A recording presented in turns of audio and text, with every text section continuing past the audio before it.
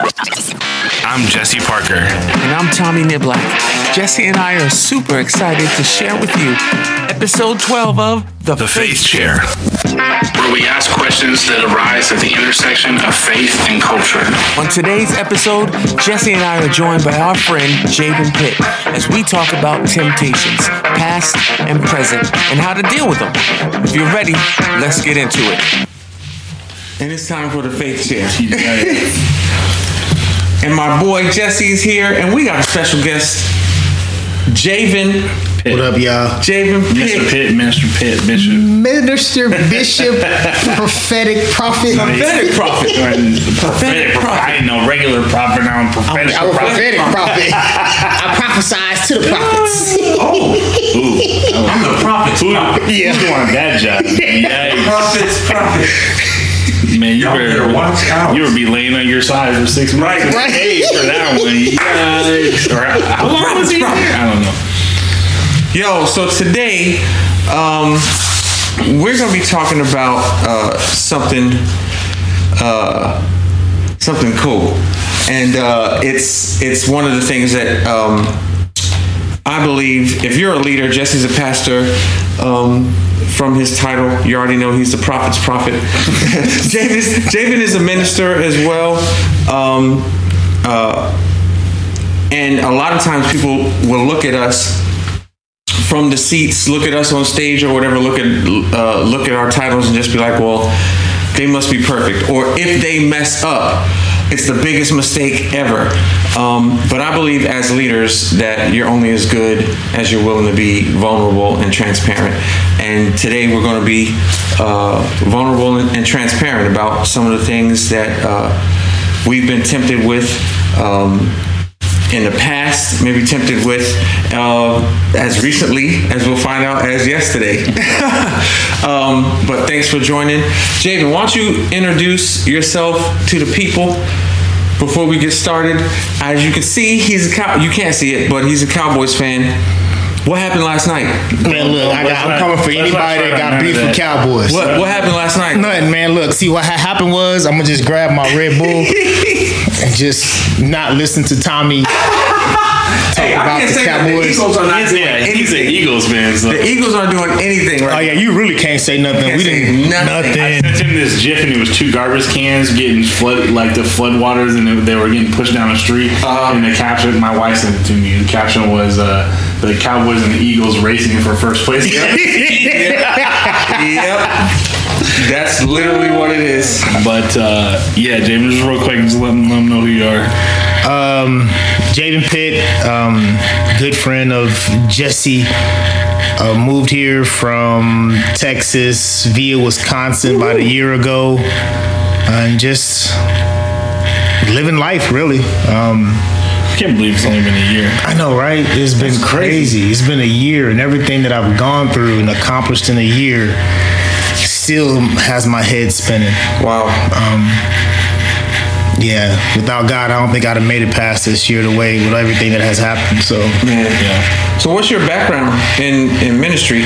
Because this is like my 4th time, meeting you. You know what I'm saying? Yeah. Talking to you. Yeah. Background in ministry is more. I've basically found myself. I know sometimes it's hard. People say you can't find yourself in prison. But I found myself and my identity in prison. Did 3.5 years in Texas Department of Criminal Justice, and when I came out, I created not a movement but a lifestyle called Hey You Inspirations. Wow. Basically directing it towards men and helping men to get past the false identity that society has created for them through biblical standards, through biblical understanding, just getting back to the kingdom explanation of what a man is supposed to be in life. Did you grow up in the church? Yeah, my father is a pastor. Actually, even further back, my grandfather had 20 kids. My father is the 20th child. Granddad, I believe the story is his first wife had 11.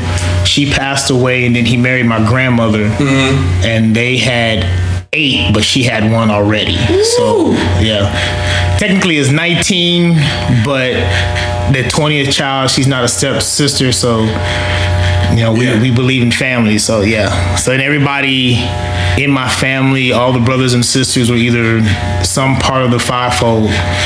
Really? All 20 of them.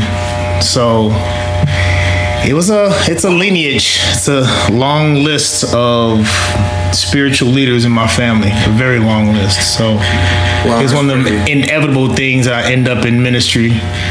So So let's jump in. You said it. You found yourself in prison since you are the special guest. Well, why don't you walk us through what happened leading up to that, and what happened during that, how you found yourself, and then the stuff that's been happening since you've been out, since you've been here, and do you find yourself, because people will ask, though the question has come up with people that I've spoken to, well, do you ever feel like going back? Do you ever feel like doing that again? Or does it completely stop? And I tell them it doesn't stop. There are times when the temptation is greater than others, but on the other side of it, we know how to deal when, as before, we just weren't dealing with it at all. So that's like 5 steps. Yes, 5 steps. I got all that. I grew up in your regular household, as openly as candid as I can possibly be. I got into some trouble, domestic violence. Was really angry that night and couldn't figure out why until I got to prison.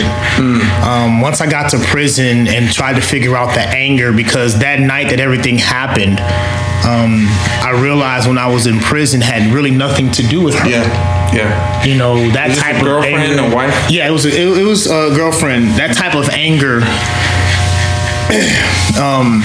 Anything that I've ever experienced in life, you don't do stuff like that. It's not just, it's her fault, I'm this angry. Absolutely. I love that saying in Avengers when Captain America tells Bruce to go ahead and get angry. He was like, no, that's the point, I'm always angry. Right.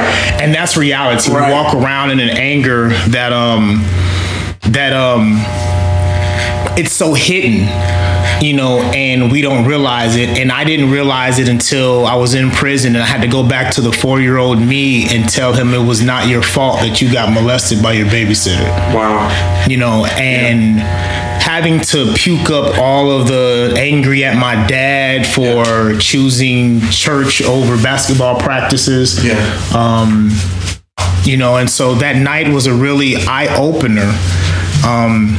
Now, when you say having to talk about, were you talking about this with somebody? I went in, before I went into prison, I went in determination that I was not going to come back out. Like, I knew I was going to prison. I was fighting the case on the street. I had already planned to go to schooling, get education, and try to figure out why. Because literally, one of the things that that sits the most with me is that the very next day, the mother of my child brings my daughter to me. She's about 1, and I'm holding her, knowing that the night before, I literally almost killed somebody. And the fear of knowing what my hands just did the night before, and now holding my 1-year-old, I was so afraid to hold her, because it was like, this is not even real. This can't even possible. Like, that's crazy. Could I do something to her with that type of anger? Right. What's interesting about like the idea of temptation and sin and struggles in our life is like and I see this in a lot of young people we work with too, and we all recognize in ourselves is like there's a certain matter of level of you get used to it. And I think that's what happens a lot of times when people are harboring stuff from their past. Is you get it's just like you said, Bruce Banner, like he functions in that level of anger and only totally loses control in certain situations. And the problem with that is then we blame the person or the situation that causes us to completely lose control, and we don't ever look ourselves in the mirror and say, why am I angry all the time? Right? And deal with what's actually at the root issue. We blame the person who made us us lose our ability to control that rage or that anger or that hurt or that temptation. We blame this. Well, you haven't been giving me enough, attention, and that's why I cheated on you. Like, and it's always someone else's or some situation or some person's fault, and we never deal with what the thing in the inside of us that has had us at that brink consistently, because we become familiar with it and we become used to it. It's become normal to us. And comfortable. And I see in a lot of young people, they just have this incredible normality to the dysfunction that they operate in on a daily basis, that they don't even recognize it for what it is anymore. And so then when stuff goes totally haywire in their life, it's always someone else's fault or something else's fault. And it's like you're not happy unless you're in dysfunction. You don't feel normal unless there's conflict and strife in your life, and you don't even recognize that that's become your norm. And that's one of the dangers is when that thing is no longer shocking or dangerous to us, or doesn't even make us feel weird anymore. It's just normal. Yeah, and it's a weird normal, because it's like this is what we've been taught our life is normal. And going through the prison system, seeing the stuff, I had a hard time in prison because in prison you have to choose a side. And I tell everybody, y'all think like the Bloods and the Crips and the Tango Blasts and the Aryan Nation was the biggest gangs in there. Nah, the biggest gangs in prison are the Christians. Really? Hardest, most vicious gang members are the Christians. What? They will rip you apart if you're not walking. It's like it's like in prison you have a right to be the most judgmental Christian in prison. And it's crazy that it happens that way. And they're fighting over positions. Like, you think people fight over positions in the world? Nah, it's worse in prison, because you got men who really ain't dealt with nothing. Right. All of a sudden they find Jesus. And then now they just want to be these extravagant preachers and stuff, and no one is taking the time to really just sit in who God has saved them from. Right. Everybody wants to be the choir director and this and that, but it's more prominent inside, to the point a lot of people don't want to go to church in prison. Wow. It's bad, but I had to learn a lot. It's funny, you don't learn a lot about values and morals, especially being black in prison. You realize that the word morals or values is given to a different way in our culture. It's not taught really like morals and values. Right.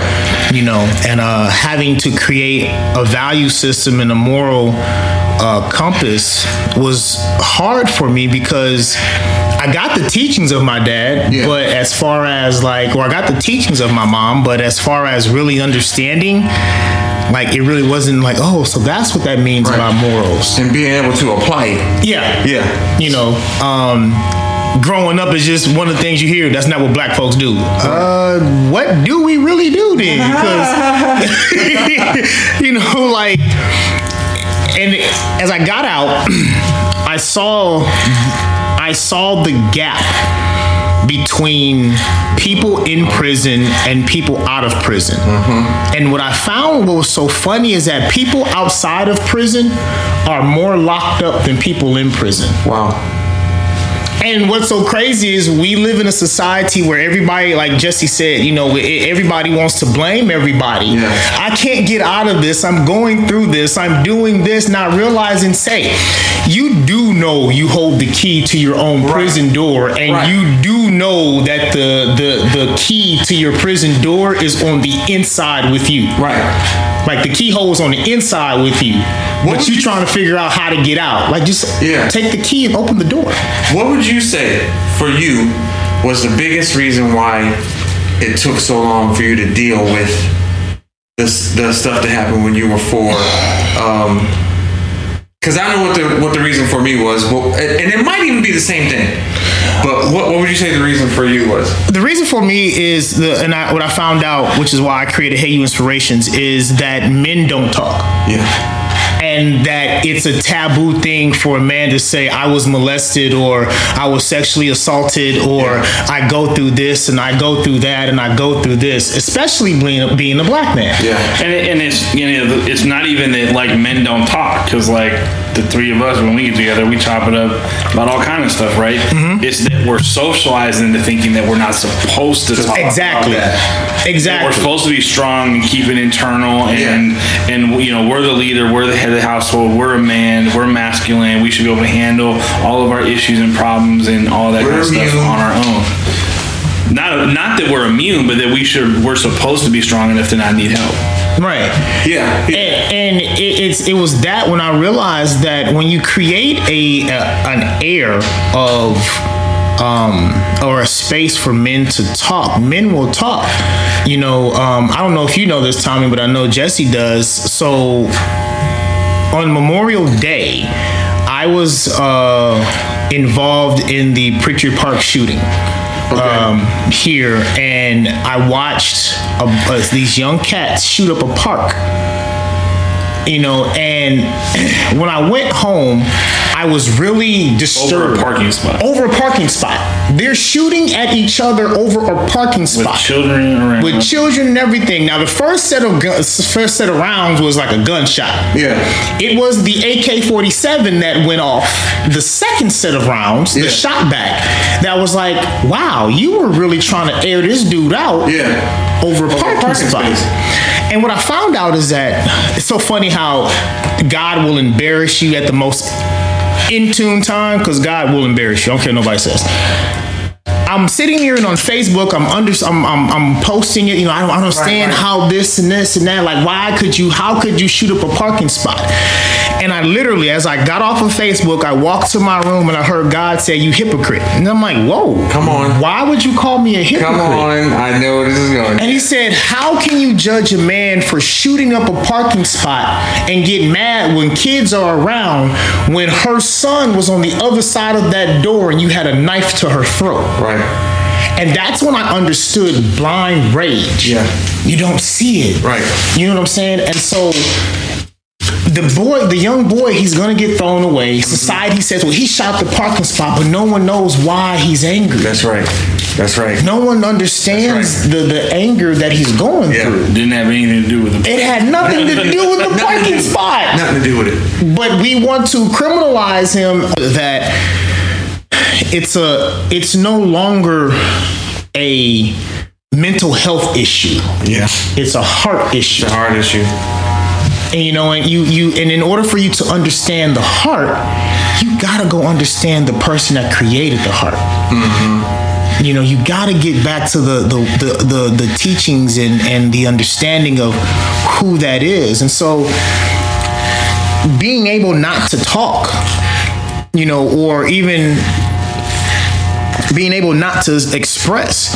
And I remember God told me, he said, you know, Jay, you're looking at the situation wrong. You're not looking at it on, like you said, Jesse, it's not that men don't talk. The question, I was asking the wrong question. And he was like, no, it's not how do you get men to talk. It's how do you get men to sit in their hurt long enough to get past the hurt. Right. And you they don't even want to be there. They don't want to be there. Like, you know what? No, I ain't dealing with that, man. Right. That's what females do that. You know, women deal with their issues like that. Right. Oh, man. Yeah. But also, you're a man that's part of the 79% of other men reported in the U.S. that are killing themselves. Right. Yearly. 79% of men is what is most suicidal. That's crazy. In the United States. And if they're not killing themselves, they're killing each other. Yeah, and as a matter of fact, a situation just a couple of weeks ago, I went to the doctor's office, had to get a family physician, and the lady was asking me multiple questions I knew nothing about.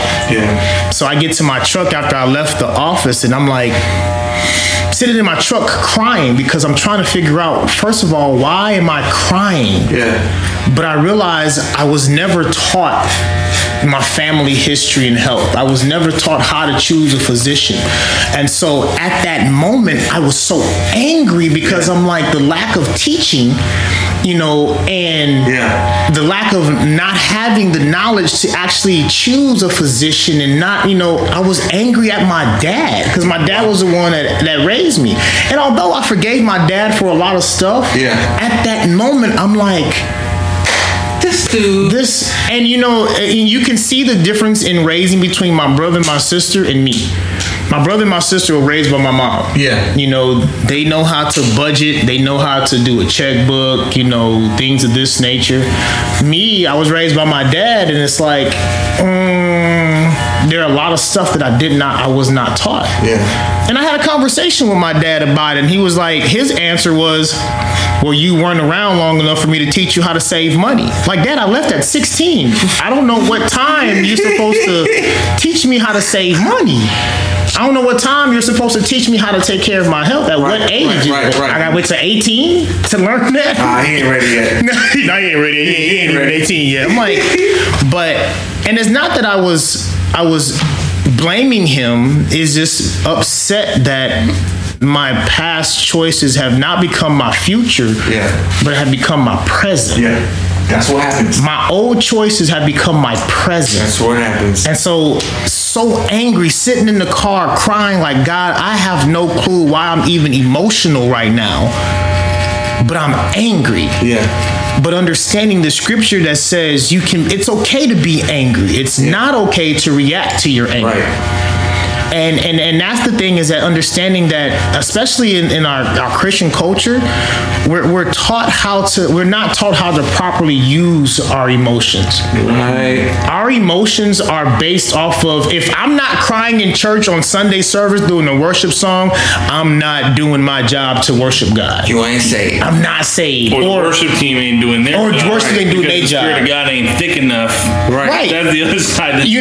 When I got baptized last month, they don't know. I think I told Jesse though, but I was so nervous getting baptized because growing up, every time you got baptized, or you see somebody come baptized, it's like they come out the water, the angels of heavens, they speaking in tongues, they doing all this, and be like, bro, if I don't come out this water in some type of way, is my baptismal real? Right. You know what I'm saying? Did I do the right thing? How come I just can't come out the water, wipe my face, and be like, all right, cool. Right.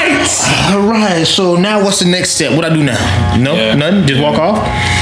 And and again, it goes back to something we talked about on one of the first podcasts, which was this idea of like, we become so focused on external behavior. Mm-hmm. Yes. So like, again, with the emotions, all we're taught is that's a good emotion, that's a bad emotion. But what do you do when you're in the bad emotion? What do you do in the bad space? People are told, oh, that's bad, that's negative, you can't. So then they just run away from it. Right. Instead of understanding it, instead of dealing with it, instead of using it. Like, there are no bad emotions. The Bible says that God is jealous, says that he gets angry. So like, there are no bad emotions. It's about what we do with those emotions. It's how we use them. It's how we process them. But instead, we're given this like yes list and this no list. Yeah. And we're not taught how to deal with the fact that in life you're going to have both are going to happen. Both are going to happen. Temptations are going to happen. Sin is going to happen. Failure is going to happen. Anger is going to happen. Disappointment, sadness, all of those things. You're going to go through those things. And because we're not taught to deal with them, we're just taught to avoid them. We never learn how to process it. And most people, like you said, they never get past it. They're never willing to stay there long enough to get past it because they're told to be afraid of it and run away. And that's where I'm at. So funny, we're talking about, the temptation and stuff, and like all my life I've been taught, growing up, I've been taught like, it's a sin to drink, it's this and that, and now, or it's a sin to do this, it's a sin to do that. Like, I know sometimes, like, you have no idea. Like last Sunday, I literally was tripping on myself because, like, I am laughing in my head because I was afraid to sit down and worship God, because all your life, if you don't stand up and praise God, then you're not doing it. But why can't I sit down and praise God? Yes. What if my knees is hurting and I, you know what I'm saying? Like, I got to sit. I can't, you know, or like, or even that type of stuff, or like, and now I'm in a point in my life now where I'm asking the questions. Am I doing what I'm doing for God because I've been taught a set of rules and I'm obligated? Or am I worshiping God because I want to worship God? Yeah. Right. You know what I'm saying? And it's like, and even if I make a mistake, even if I do sin, am I supposed to, like, God, I can't do it. I'm beating myself up in this. You know what I'm saying? And like, or am I, you know what, God? I've been doing this for almost however many long years. I don't think I'm going to get over it overnight. Yeah. You know, or you hear people say, you know, and you know God can do it, but you're like, you know, I pray God for me to stop smoking, and I just smoke. I never had another taste. And you look at them and be like, there's no way in the world you can tell me that you just instantly overnight. And that's not saying that God can't do it, but it's like we've created all the time, right? We've created a image that makes it like God is instantaneous, and He is, but not with everybody. That's right, and not with everything, because everything is not that simple. Right. Everything is a process, you know, and temptation is out there every day. Yeah. Every day. I didn't realize this until later on, but anger is one of the things that God is dealing with me on all the time. And it's basically, for me, it stems from not feeling like I'm in control. Right. You know what I'm saying? Just how we were raised, and everything about my life was controlled. You know what I'm saying? Yes. So now I'm like, I want control, and if I don't have it, I'm angry. You know, and the Lord is always dealing with me, and it really shows up like when I'm driving. Nah, you're the only one, because for some reason, the people in Seattle have no idea of driving skills whatsoever. Doc, I thought it was just me that thought that. No, let's be fair. Me and my wife. I just read an article where they broke down the demographics, and they said we've now reached a point where there are more non-Washingtonians in Washington than Washingtonians. That's got to be what it is. As I have been for the last 10 years, I blame it on all the Californians who moved up here. Okay, well, good, because it ain't from the South.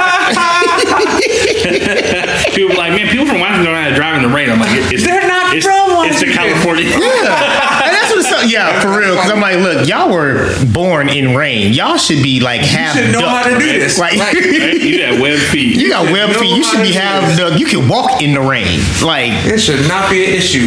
Oh man! But it was harder. The thing that I thought I would never be over, and God actually helped me with this one day. Before we were moving here, we were packing up everything, and I found a journal that I had written some stuff in, and I think it was 2006, and that kind of stuff for me is like pictures. If I'm doing anything and I find some pictures, I'm stopping everything and I'm looking at pictures. There goes my day. But I picked up the journal and I started reading one of the entries, and it said, I don't know if I'll ever be delivered from pornography. I don't know if God can fix me. I want to please Him. I want to be used by Him, but I fear this is something that will hold me back from that. I don't know if I'll ever be delivered. And I just sat there like, you got to be kidding me. And so I called my mom. I was like, babe, you got to come here and read this. And she was like, oh my God, this is not you anymore. And the Lord did deliver me. See, that was 2015. But in 2006, I had just come, I literally stopped that year hanging out after gigs and trying to find women. From 2000 to 2005, I was cheating on my wife. Hooked on pornography, lying, all kinds of stuff. 2006, I was like, I got got to stop this. I got to stop. But pornography was still that thing that I kept going back to. And it wasn't until after I told my wife what was going on, and God delivered me from a lying spirit, and he delivered me from pornography. That was 2007. So the year after, I had written that down. But like I said earlier, it was a daily thing, and it was sometimes the temptation was greater than other days. You know what I'm saying? To look at pornography, it's like a weight on my shoulder. Some days, and other days, it's like an ant crawling across the floor. You just kill it, and it's done. Yeah, you know what I'm saying? So it's been years, and sometimes it'll happen, and the Lord will be like, "Hey, what are you doing?" And I'll turn off the TV or put my phone down and go do something else. Yesterday, and I haven't looked at it, and I don't know how long, but yesterday I was in the studio and I was like, I want to look at some pornography. I don't even know why. I can't even tell you why. The second I type something in, my daughter comes home, Jesse texts me. I was like, that's it. I'm shutting this joint down. Yeah. But I was shaking, Joe. I was shaking. I told Jesse, I almost slipped up just now, and I'm still shaking. He was like, but you almost. Praise God for the almost. I was like, yes, I'm praising God. I'm praising for the almost. That's so crazy you said that. Because I don't know what I was watching, and we don't thank God enough for the almost. For the almost. Because it's in the almost that, like, oh God, I thank you for allowing me to do this. Right. And it's like in the action of, and it's like, whew, right. Whew, okay, I almost did that. Yeah. We get so focused on the fact that I'm so terrible, I almost did that. Right. We missed the fact that I almost did that. But you didn't. We didn't do it. And that's one of the things I was talking to a person yesterday, and I asked them a question. I said, is there a difference between good jealousy and bad jealousy? Yeah. And it was like, there's nothing good about jealousy. I said, but life is like a battery. You can't have a negative without a positive. Mm-hmm. You can't. And so it's almost like, it's like things in life we have to look at. And it's like you said, we're so focused on the negative, like, oh my God, I almost did that, versus like, oh, I almost did that. I walked away, but I didn't. And didn't do it. And then, but you know, and thank you, Jesus. Think about how many times if we got into the almost and be like, you know what, God, because of your strength, the one that I'm weak in, but you're stronger and because of that, I was able to at that moment make a decision, and to walk away. I almost messed up, but thank you for even the almost, you know, and that almost eventually turns into a solid foundation of, you know what, it doesn't even bother me no more. Right. That doesn't mean it doesn't come back up. Right. It just means that, you know what, hey, I've been there. I know the consequences. I remember when I almost messed up. Right. You know, but now I'm stronger. We're looking for the, you know what? I'm going from not doing it from doing it to not doing it. Right. And one thing I tell people is like, we're so focused on trying to get from A to B that we missed the part about going to 8.1. Right. Yeah. I'm trying to just get to 8.1. I'll get to B eventually. You know? Somebody asked Betty Ruth, how does it feel to be, or what's your secret behind hitting so many home runs?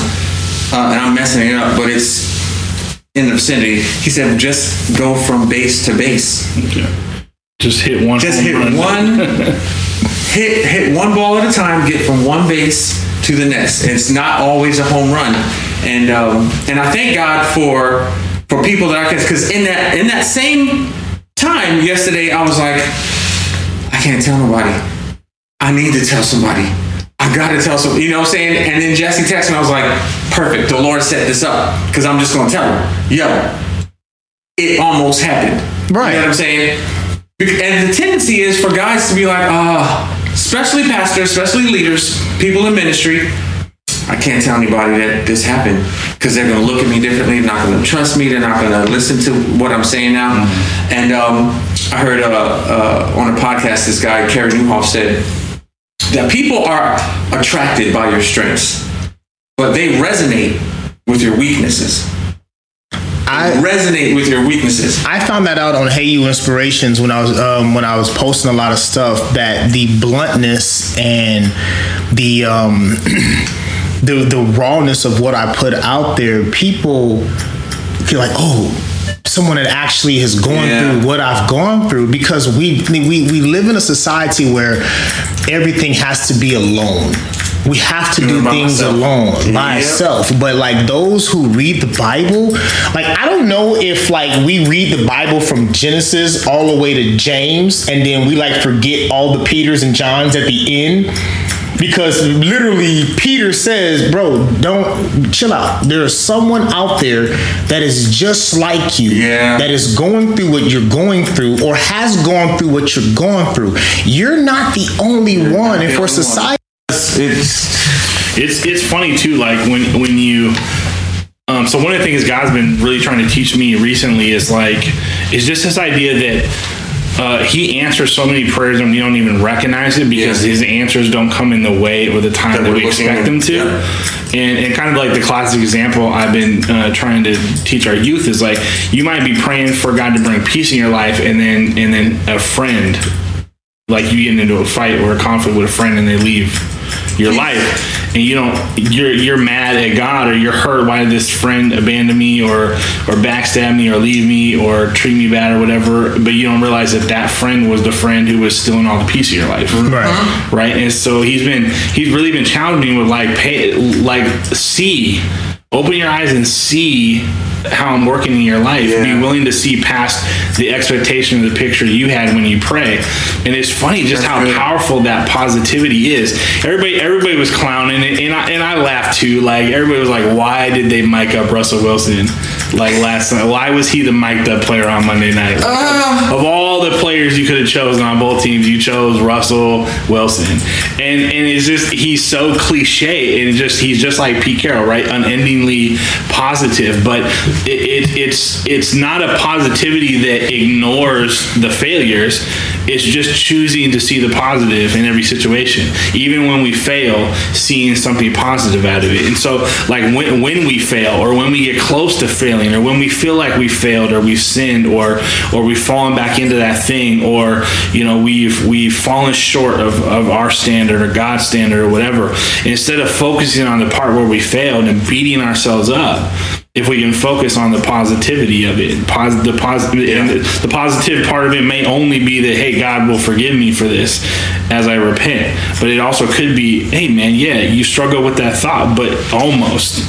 You didn't go all the way. Well, that's this time you didn't go all the way, and that's I try to encourage people anytime I talk with them or we do discipleship or with the youth or whatever. It's like, dude, celebrate the small steps. This ain't gonna happen overnight. Like you don't change life patterns overnight. And it was a life pattern up to this point. The reason most people fail in making major life changes is because they don't celebrate the small victories. The small victories that don't look like winning the war, because they're not, and the small victories that happen even in the midst of defeat, but they're small victories, and those things can build along the way until you really achieve success. And I think to me that's what I pull away from the mic'd up thing with Russell Wilson.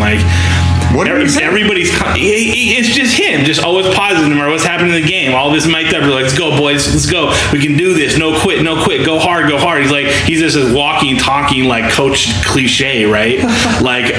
He's basically like a football player, life coach type of person, right? And so people were clowning, but I'm like, you're clowning on the very thing that has made him so successful, being the only quarterback in NFL history to have 8 straight winning seasons to start his career. And it's just look, this is a part of what's made him successful. This is a part of what's made Pete Carroll a successful coach, made the Seahawks successful. So it's you clown on it, but then it's if you think about it, what would our lives look like if we all approached our own life and our own struggles with that much positivity? I've seen several articles recently talking about how choosing to have joy in the midst of the trials versus someone who complains a lot, it actually rewires your brain. It changes your brain chemistry and how your brain processes future input. So if you complain a lot, you're literally wiring your brain to only be able to react to situations that way. So then you start having, when even good things and positive things are happening, you're complaining. Yeah. Because you've wired your brain that way. And so it's like, there's this thing where we have to understand, and we were talking about this on the mental health panel, that like the things that are true biologically and scientifically in the world are all part of God's creation.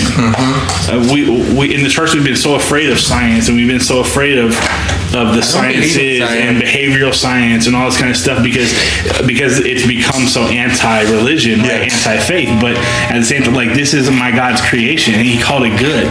He created all these systems. He made our brains so that was true, because He understood if I can get you guys to be positive about things, you're actually going to set your brain up to praise me and to be positive even in the midst of your struggles, which is going to help you grow and succeed. And so like we clown and we laugh at people who have that kind of like unending positivity even in the midst of struggle, and yet they're able to deal with things and find success so much better than we are. It's like, maybe we should stop clowning and start learning. One of the other things they did a scientific study on people who have disciplines in place, routines in place, that when life throws them a curveball and things aren't going like they had hoped they would go, they fall back into their routine. They fall back into their discipline. Yeah. Oh, I got laid off. Well, at least I can do my 5 o'clock in the morning routine. They fall back on that, and they find that those people are way more positive and get back on their feet faster than those who have no routine and no discipline. Yeah. So both kind of go hand in hand. Like with the pornography, I should have been cleaning the house. But instead I chose to spend that time doing this. I didn't have any disciplined routines, any constructively disciplined routines to fall back on. Yeah. Now, it's almost like what Jesus said.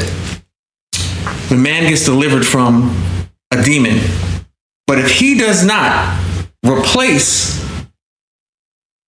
with me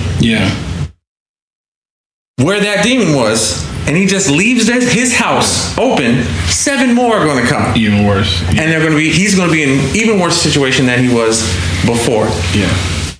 We don't replace those bad habits with the good ones. We don't replace the wrong word with the right word. We don't replace the wrong truth with the right truth. And we find ourselves back in those situations. And I think it's funny because I think you just said it. We use the term good habits and bad habits, right? Yeah. What we don't understand is that our bad habits are disciplines. They are disciplines, routines. Right? They're just routines. They're not disciplines that are not constructive. That's right. But we're just as, like, when we're take a cigarette smoker for instance. Extremely disciplined and routine. That's right. Every 15 minutes, I got to get that hit of nicotine. I got to go out and I got to take a break and I got to smoke a cigarette. They're incredibly disciplined about it, right? They're more disciplined than the Muslim who prays 5 times a day because they smoke 12 cigarettes a day. And it's usually very systematic about what time of day that happens. That's a bad habit. What we can also call it a bad discipline. It's a routine that we create for ourselves. And if we really thought about it, the negative things in our life, the addictions, time wasters, the procrastination, the laziness, all of them are actually incredibly disciplined and routine. Because nothing's going to stop us. It's like, have you seen that commercial where I think one of them, a guy is sitting down and all of a sudden he's ripped out of the chair.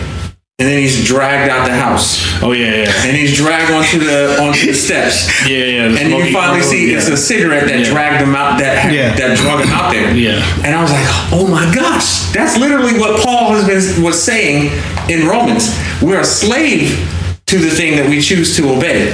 And pornography was literally dragging me out of the seat, dragging me into the basement, dragging me to the computer, and it's the same thing. Nothing was going to stop me. It was where I was going with this. Nothing was going to stop me from doing that. Yeah. Nothing is going to stop a smoker from getting in there. 15 minutes, I got to go outside. Yeah.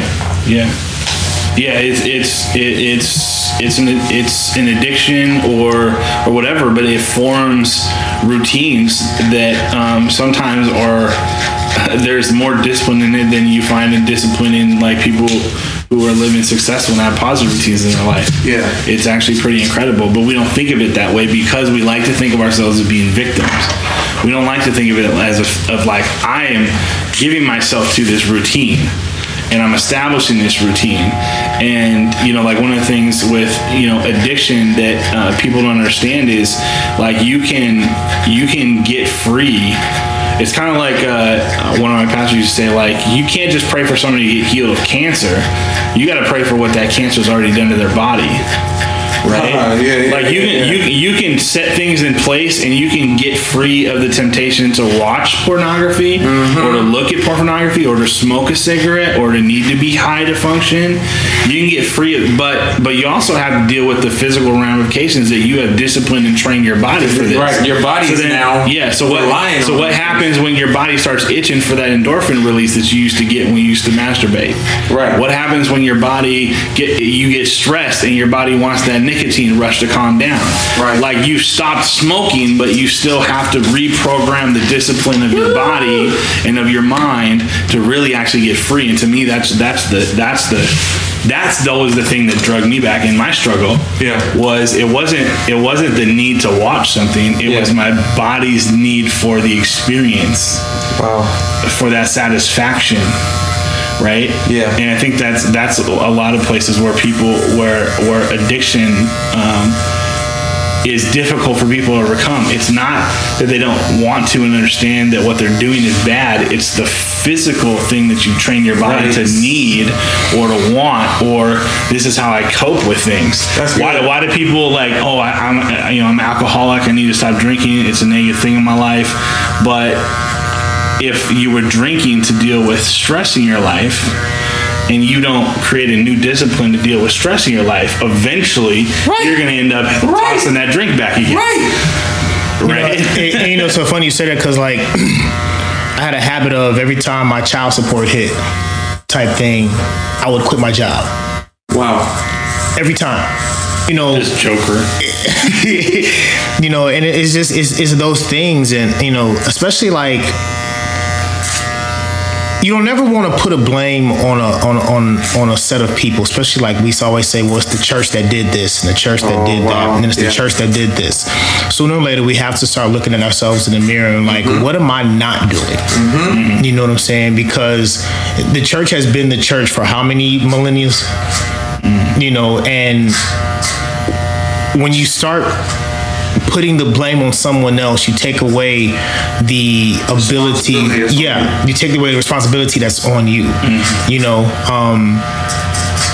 and it's hard. It really is, especially dealing with things that are not to be used, you know, in the church. Like you hear a pastor say in the pulpit, well, you know, I dealt with pornography. Right. But it's like, okay, there we go. There's something else running right now? Nope, nothing else running. Jeez. But yeah, you know, it's just, temptation is out there.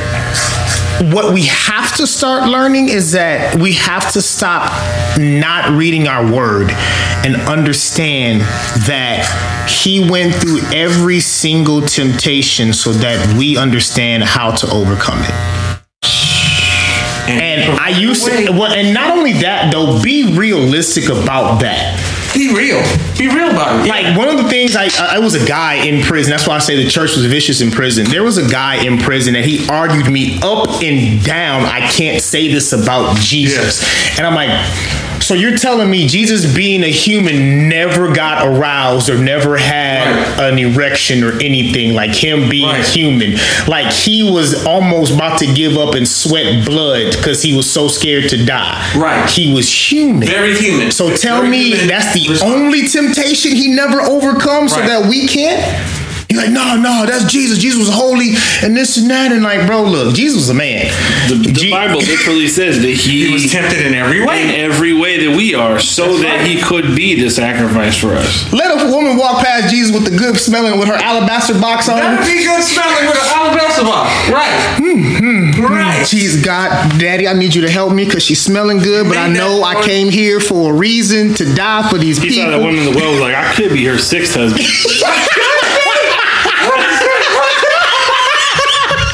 Like, for real, like, you know what, girl? Look, I'm Jesus. I got something for you. Could be her Jesus. I was with the Lord when He made you. Well, look, we understand enough about celebrity culture to understand that there was probably lots of stuff getting thrown at Jesus. Man, a lot of stuff. The fame and the crowd. Like, ooh, girl, that's Jesus. Let me go holler at him real quick. I seen when you healed that boy. You know, and even like, it was so crazy because like, even if you look at the story, like we're so on that, even that story, like we would be so focused on the woman at the well, like no one ever questioned why they came back and was like, why Jesus with that woman? Right. Because he's Jesus, he a man. Like, oh, we got to stay away from this and that. It's like, okay, I get it, but it's like you have to. There's not a temptation in the world that we cannot overcome. Yeah. You know what I'm saying? And although we as followers of Christ and as the ones that are even in leadership position, we as humans put humans on this pedestal. And like if we make a mistake, I can't talk to him no more. Right. I can't do every that no more. Right. But this you is a faith share first. 2 cuts in one episode. Yeah, this is the first, James. Oh, this is a first. This is a face share first. See, Pastor West wasn't going to cancel his appointment. He said he already had one when he was on. Nah, I'm a cancel. I'm gonna get this right in. But like even with that, like you have to. We criticize when you unnormalize the people in the Bible and forget that everybody that had some type of whatever in the Bible were just basic. Yes. Like it's okay for you they're to just people. Yeah, they're just people. It's okay for you, like for our society now. It's okay to talk bad about a pastor, but you'll never talk bad about David, what he did with Bathsheba. Yeah. Right. Like King David, the greatest worshiper in the Bible. Yeah, that's like he was the greatest. Like so. I mean, let's break that down. Like he was supposed to be somewhere he wasn't. You hear what I said? Yeah. He was supposed to be somewhere that he wasn't. Yeah. During the time where kings were supposed to be at war, he was at home.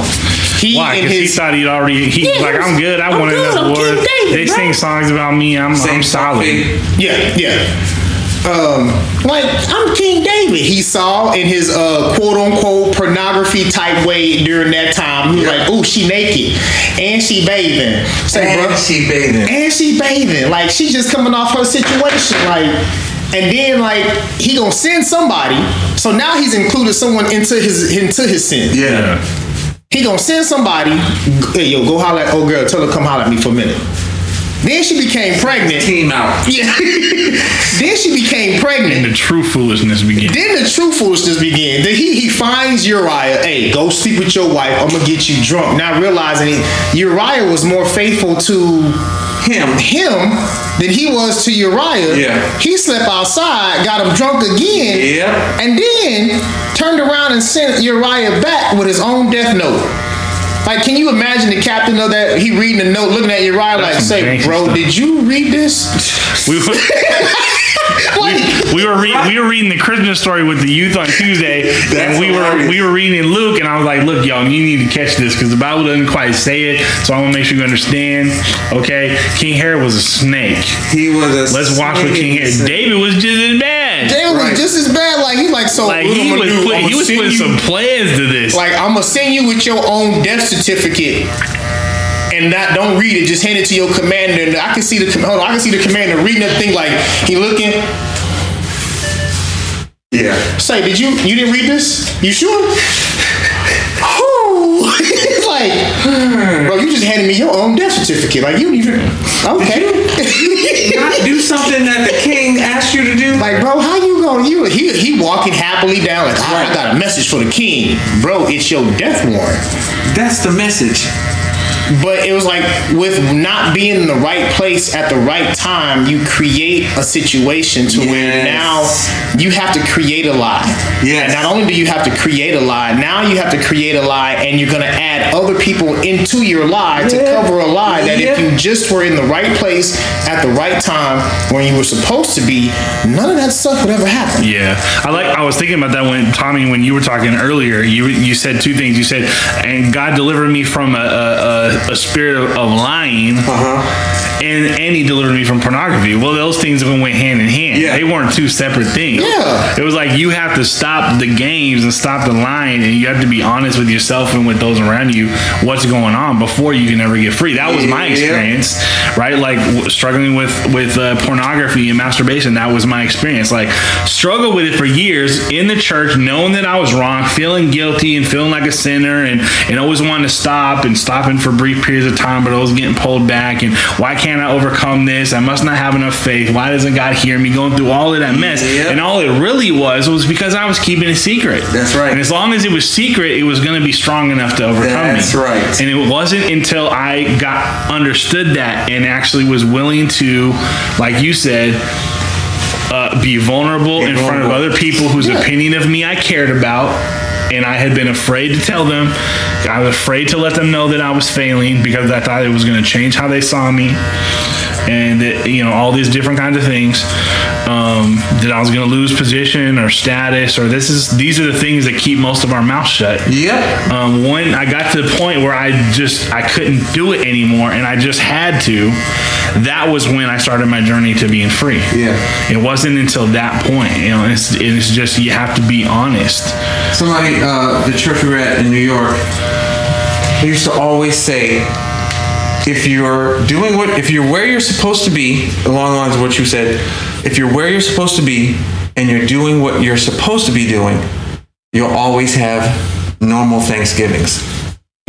Meaning that if you change that, you could have a knock at the door because some woman or some guy is looking to drop off their kid, your kid, because of a situation you had as a result of not being where you're supposed to be and doing something you're not supposed to be doing.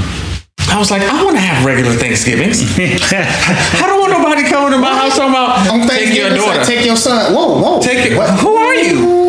Yeah, I was like, man, I got to be doing what I'm supposed to be, and I have to be where I'm supposed to be. Yeah. It might be the Thanksgiving thing definitely applies if you've been behaving yourself, but probably a little bit oversimplified because the Bible also gives us the story of Job, so we understand that just because I'm doing what I'm supposed to be doing and I'm where I'm supposed to be and I'm not engaging in stuff I shouldn't be engaged in doesn't mean that crazy stuff isn't going to come up. It'll come up. But I got a story it at least won't be of our own making. But then you see in the conversation between Job and his friends that there was an assumption that Job had caused this to happen. Right. And so even in that, he had to be like brutally honest and go back and forth with his supposed friends for them to understand, like, I didn't bring this upon myself. I didn't do it. Now, here's a crazy story. I had just told somebody this week. I had auditioned for this part. This is when we were living in New York. I auditioned for this part. This high school was doing a play that they were going to get judged on. It was for a contest. And I think I found the ad in like Craigslist or something. But I auditioned for this part. Get down to the school, to the high school. Get down to the high school. Sign in. They wanted my name, my email address, phone number. I go do the audition, do the reading. It was dope. A month later, all I did was do the audition, do the reading. That was it. A month later, sitting on the couch at home with my wife, and I think we had a friend there too, and my cousin was there. My cell phone rings. My wife answers the phone. Somebody's on the other line. Yes, can I speak to Thomas Niblack? She was like, yes. This is his phone. This is his wife, Mass, who's calling. She's like, this is so-and-so. And I'm calling because he came down for an audition last month. And there was a bit of an issue. My wife's like, okay, what's the issue? She's like, well, I'm so-and-so's mom, and she told me that he told her he would give her $100 if she touches his penis. My wife says, what? He said what? So she repeats the story again. Mind you, I have no clue what's going on. Yeah. I just hear my wife saying, what? Excuse me? What? And she goes, and then finally she goes, did you tell somebody that you would give them $100 if they touched your penis? I was like, what? No. What are you talking about? Who are you talking to? She's like, remember that audition you did? Yeah. Well, they're saying that you told one of the high school kids that you would pay them this money. I was like, $100 just to do that? I was like, babe, you know me. You know I would not do. She was like, I know, this sounds ridiculous. So that was the situation. I was where I was supposed to be. I was doing what I was supposed to do. Nothing extracurricular. Yeah. Just did it, came home. And something crazy, tried to pop off after that. It seemed to my wife at that time that lady was calling all the people that applied for that position, especially that had different area codes, because mine was from upstate. Yeah. They were calling them all and trying to get money from them. So, because she was like, I'll just take it to court. I was like, oh. So that's a perfect example. It's going to happen. Stuff is going to happen even if you are where you're supposed to be and you're doing what you're supposed to do. You just have to remember, hey. At that time, there was no lying because I couldn't. Yeah. Nothing happened. Yeah. I just had to let God take care of the situation, and He did. Yeah. But in the instances where it was my fault, I always have to go back and say, nope, that was me. Yeah. I'm sorry. Yeah. I did it. You know what I'm saying? Mm-hmm. We have to know when to own up and when to shut up. And when to own up and take responsibility, like you were saying. And I wanted to say, when you were talking about that, real men take responsibility. Yeah. If you did it, say you did it. Mm-hmm. Apologize for it. If you didn't do it, let God handle it. Yeah. He's going to make sure everything is going to be right in the end. Yeah. Yeah. The basic biblical process, biblical viewpoint is like you can't get free of anything that you don't put out into the light. Right. Ever. Right, and there's no truth, there's no freedom, there's no deliverance, there's no forgiveness, there's no real repentance unless you put it out in the light. And I always go back to that verse in the Bible. It's interesting. And I preached on this not that long ago, and the distinction that I made was we repent to God. Yes. We confess to one another. We confess to one another. That's right. And why does the Bible say to do that? Healing. So that you may be healed. And to me, like when you're talking about things that we struggle with, whether it's anger in our life because of something that happened, in our childhood or at some point in our life, abuse, molestation, violence, whatever it might be, whether it's temptation or an addiction or any of those types of things. It can be big, it can be small, it can be from our childhood, it can be from last week, last night, whatever. We can be forgiven if we had a role in it, right? Yep. By going to God and repenting, but we don't get healed from it unless we put it into the light by confessing it to our brothers and sisters so that they can pray for us. And so I think one of the reasons why I don't think I didn't start my journey of freedom until I was able to confess what I was dealing with to someone else was because I was being forgiven, and my conscience was being pricked every time that I did it. I didn't like that I was living that way. All of those things were true, and so God was forgiving me, right? I was being washed clean, and I was being made righteous, only to continue to struggle. And I'm like, why aren't you healing me? And God is saying in Scripture, because that's not the system I put in place for you to be healed of this type of thing. I hope y'all heard that. Right? I hope you heard that. So if when we've been struggling with these things for so long and we miss that Scripture, what happens is we start to get frustrated with God. We start to usually tear ourselves down.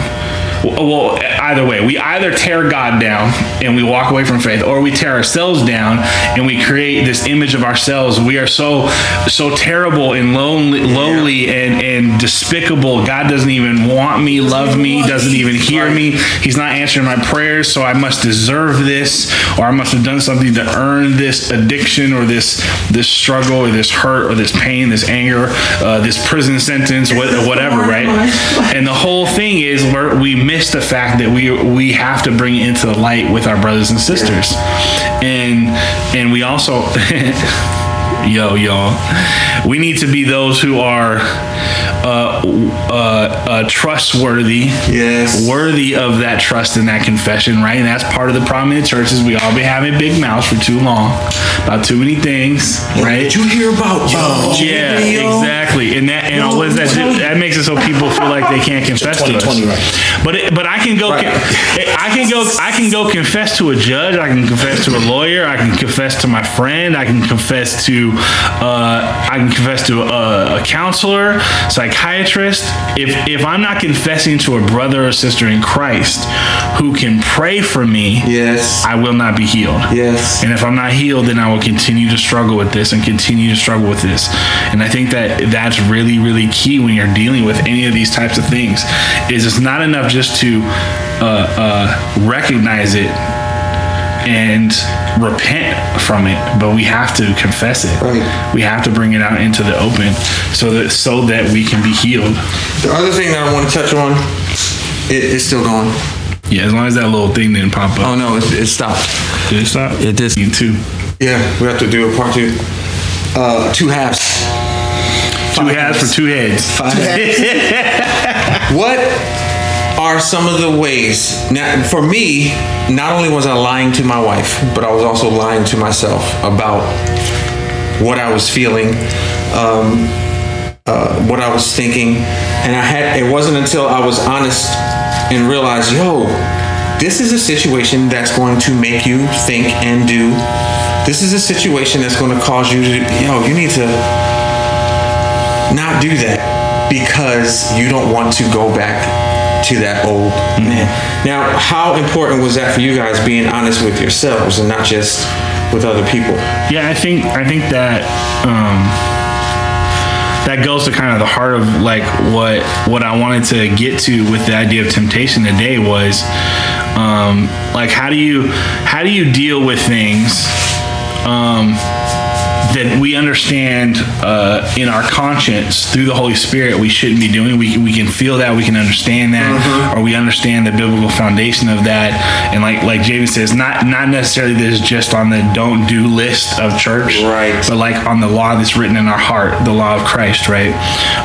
But how do we deal with it when that thing starts to become or has become acceptable in the wider society? Yeah.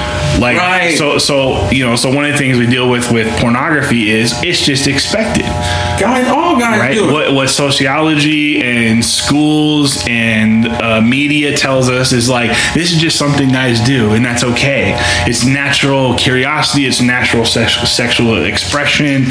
Blah blah blah. It's not that big of a deal. It's not a bad thing. Every guy deals with this, and so all of a sudden the need to be free of it, or the need to be free of it to the point where I'm willing to confess it to somebody. It lessens. It starts to be diminished because I start to justify to myself, well, it's okay, it's acceptable, like everybody does this. So all these other guys who are pretending to be holy like me, they probably do it too. So like I'm cool, and as long as I never actually like cheat with another woman, I'm good.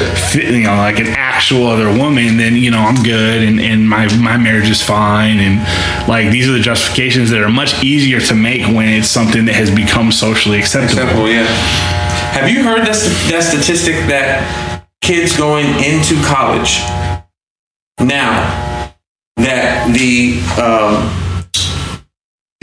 rate of those freshmen having sex outside of marriage is dropping because of what they're now doing, because of the advent of social media and how you can just hook up online.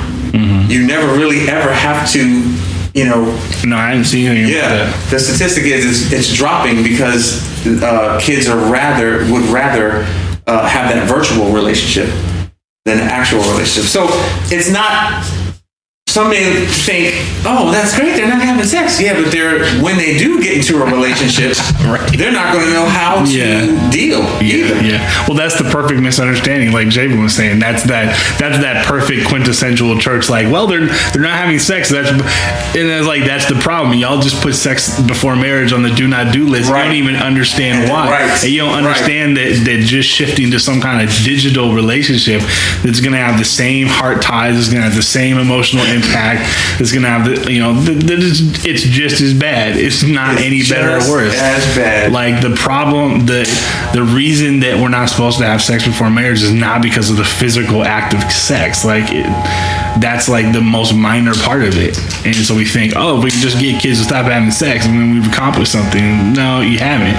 If they're just substituting something else that have the same impact on people physically and emotionally and spiritually, right? Because it all boils down to how you relate with someone else. Yeah. How you are relating. This has been so dope.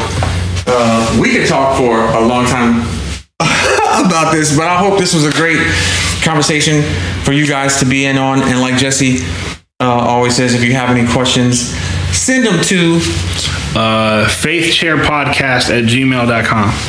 faithchairpodcast@gmail.com. Or the Facebook page. All the time. And if you have any questions about this, if you have any topics that you would like us to discuss in the chair, shoot them over to us. We will consider them. Javen, it was awesome having you with us today, man. And you are the first person to ever get a cut other than Jesse on the Faith Chair. That's dope. Thanks for listening. Join us next time. Yes, please join us next time as Jesse and I tackle the question, where do we find our refreshing? It's going to be a great discussion. Until then, we'll see you next time on The Faith Chair.